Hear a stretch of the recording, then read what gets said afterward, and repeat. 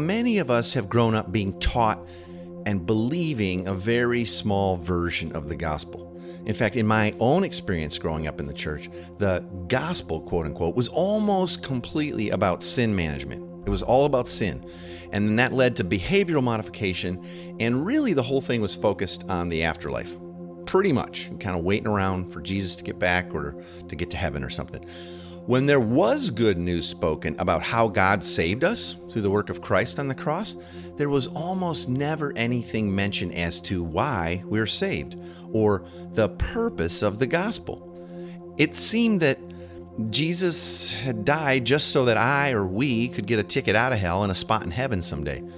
But that's not what the Bible teaches, and that is not the purpose of the gospel. Unfortunately, this is pretty prevalent today. And you know what? It's not a problem that's new. It's not something that's just cropped up in our lifetime alone.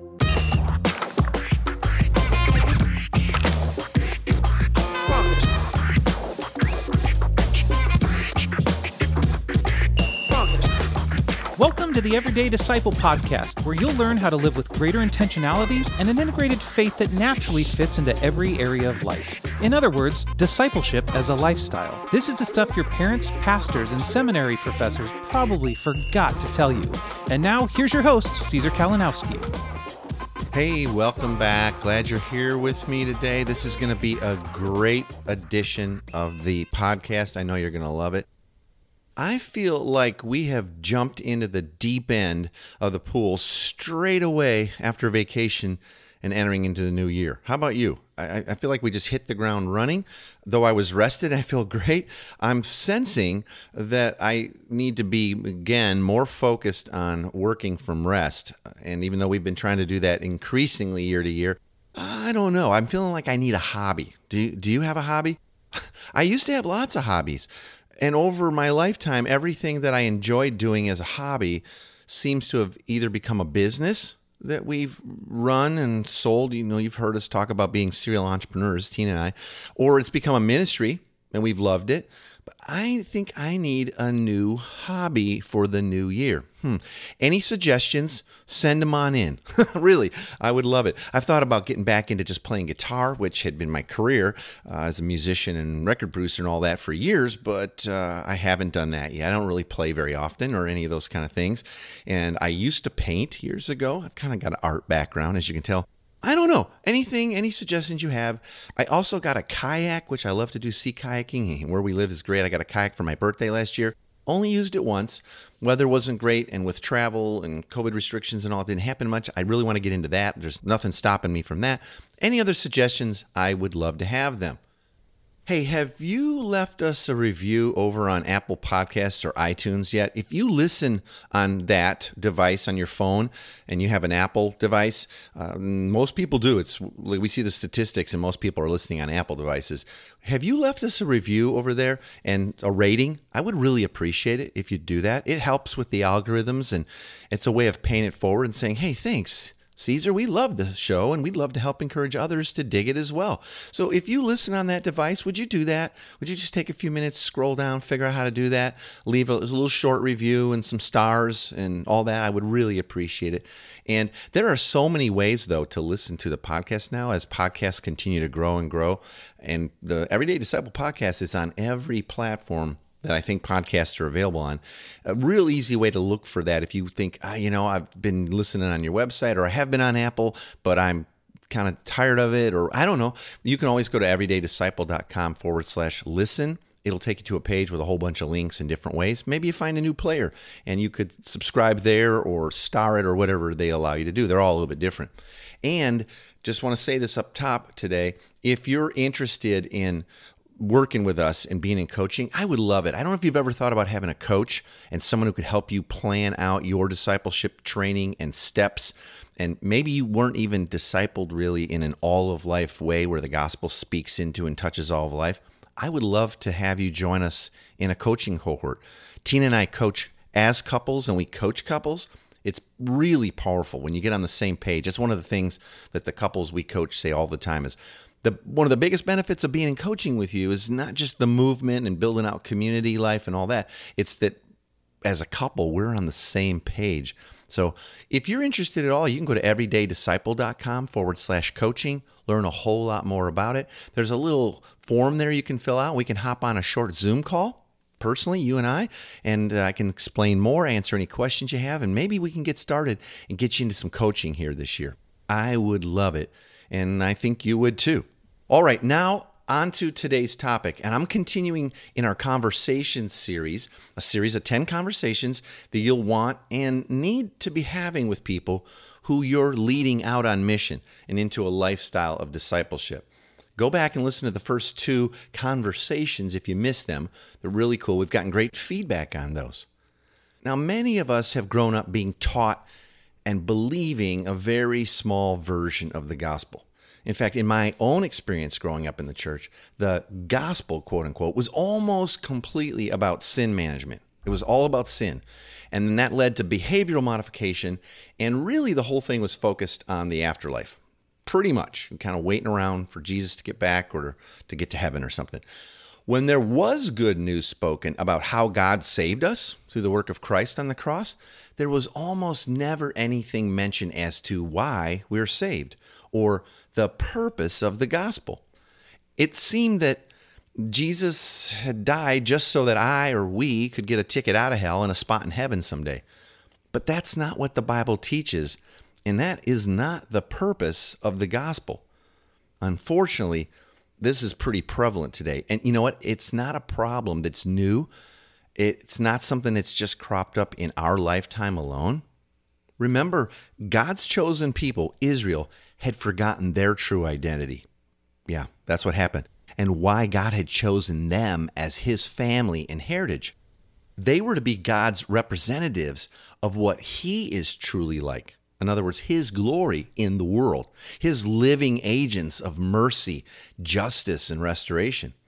But they began to pay him occasional lip service and singing a little bit and temple attendance while living primarily only for themselves.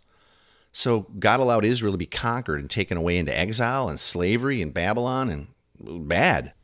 And even in this time of trial and discipline, God had intended for Israel to live as a blessing to their enemies. Yeah, see, so this isn't new. In some of the same ways, much of the church today has often focused more on themselves, their programs and capital campaigns, than on their cities and their neighbors. The poor, the broken, the lost, everyone all need to hear and experience the gospel lived out in their midst. And as the church, we are now to live not only as the voice of God, or singing about him or worshiping him, but we are to be his hands and feet of reconciliation and restoration as well. You see, in the full, big gospel, we see the purpose of why God has saved us. The good news is that God sent his son, Jesus, to redeem the whole world from the effects of sin and create a new humanity. And eventually, this is what the Bible teaches, the whole world will be renewed and restored to the way God originally created it. Rebellion, death, decay, injustice, and suffering will all be removed. And when everything is restored, God will be seen by all for who he truly is. He will be glorified. The gospel is not just about my individual happiness or God's plan for my life. It's about God's plan for the whole world. Today, as we continue in this conversation series, you'll hear how a conversation might sound between a couple of friends about the purpose of the gospel. I like this because it's natural and easy, and it wouldn't be a weird conversation to have. And I know this may seem a little canned because it's, I've written it and I'm sharing it with you, but I've had conversations just like this so many times. And this is a very important topic if we want to see people engage in mission and discipleship as a lifestyle, changing their priorities and feeling that this is all a privilege and not a burden. Here it is. Hey, if you're going to stand there and make fun of me, you might as well lend a hand. Hold this trim to the doorway while I nail it up. Would you, Bill? No problem.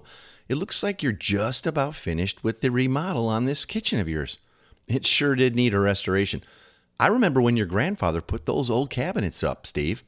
You must have a real sense of accomplishment getting this all restored back to the way it was originally made. It looks just like it did all those years ago. Wow. You know, Bill, the whole time I've been doing this restoration project, I just can't help but thinking about the end of the story. Which story? The story of God, the overarching story found in the Bible. It starts off with this planet and the first humans created perfect, beautiful. Everything was the way God intended it to be. Then for thousands of years, we see human sin and self-rule jacking everything up. It's still that way today for the most part. But when Jesus died as a substitute for our sins, he began this amazing restoration of all things. And when I read the end of the Bible, somewhere in the book of Revelation, it says that God will restore all things back to the way he originally created them. That blows my mind, Steve. Seriously. And here's what really blows me away. That restoration has already begun with us. And God is using us to continue that restoration in the lives of others. Today, right now. But that's not about fixing kitchens or even doing massive park cleanups or public restoration projects. Or is it? Well, those types of acts of service and restoration we get to do is both a blessing to others and a picture of the restoration that God is doing. But ultimately, families, neighborhoods, businesses, cities, or nations are restored as Jesus saves and restores the people within them. So, as Jesus' disciples, it's our mission to make more disciples who make more disciples. And in so doing, people and things are restored. But here's the real point. The world is increasingly being filled with Jesus. Yeah, disciples of Jesus making more disciples. The world is increasingly filled with him. Bill added, a neighborhood doesn't get restored because all of the houses in it got a new coat of paint and repaired fences. It's changed and becomes a beautiful picture of who God is as the lives of those who live there are transformed more and more into Jesus. Exactly, bro. Disciples of Jesus make more disciples of Jesus, and little by little, this world is changed, restored. It is both the beginning of God restoring all people, places, and things, and a reminder that Jesus is coming back to this earth one day to complete the remodeling job. I can't wait, Steve. I hope it's soon. Well, hopefully before I have to redo this kitchen again. Then this whole discipleship thing, living as disciples and discipling others to faith, is a big deal then. For sure. If we believe the gospel, the good news about Jesus as our true hope, and we believe that the reason we've been saved is to now be his body on this planet, then we have to take this pretty seriously. And it sounds like it's the point, the reason we're saved in the first place. To live in such a way that the world would be filled more and more with Jesus, who is the exact image of our God and our Father. And then to help more and more people come to faith and live a life doing the same. Yep, I think so. Now, I have a long way to go with all this. So much of my life is filled with everything but making disciples. Yikes. Steve, don't freak out. It's a process. It's happening little by little. I can see it in you. Thanks, Bill. I hope so. Okay, back to the restoration at hand. Pass me that nail gun. Pretty simple, pretty cool, huh? You can and will need to be having conversations like this if you're going to help people move toward discipleship as a lifestyle. Now, I'm not sure how the church, that's us, how we've gotten so far from our original mission and focus. But Jesus helped clarify how we accomplish this, why, the purpose of the gospel, the restoration of all things, by giving us his mission, which is our mission now. Go and make disciples. It's from Matthew 28. We've all seen that a million times. And are you now seeing that as the arts and industry and politics and cities and neighborhoods and families, all areas of culture are increasingly filled with Jesus' disciples, bringing about his gospel restoration, the earth is being filled with God's glory. Are you seeing that? This is the point of the restoration of all things, that God would be glorified. I'm reminded of Psalm 72:19, where it says, "Praise be to his glorious name forever. May the whole earth be filled with his glory." Boy, all the prophets say that over and over, too, in different ways. Paul called it the mystery revealed, that God was going to fill the earth with his glory through us, through humans that are now being restored, being filled with his own Spirit. Discipleship's the only mission that Jesus gave his church, and it's how the gospel goes out and multiplies and accomplishes this restoration of all things. We'll talk about that a lot more in our next episode. Right now, I want you to consider this. Our lives as disciples who make disciples should not be a burden. Life in Christ, living out of our recreated identity, being part of the purpose of the gospel as God restores all people and things, should fill us with peace and joy and a real great sense of contentment. I mean, what a privilege. What a privilege that we get to be a part of this. This is so much bigger than just sitting in rows on Sunday and waiting for heaven.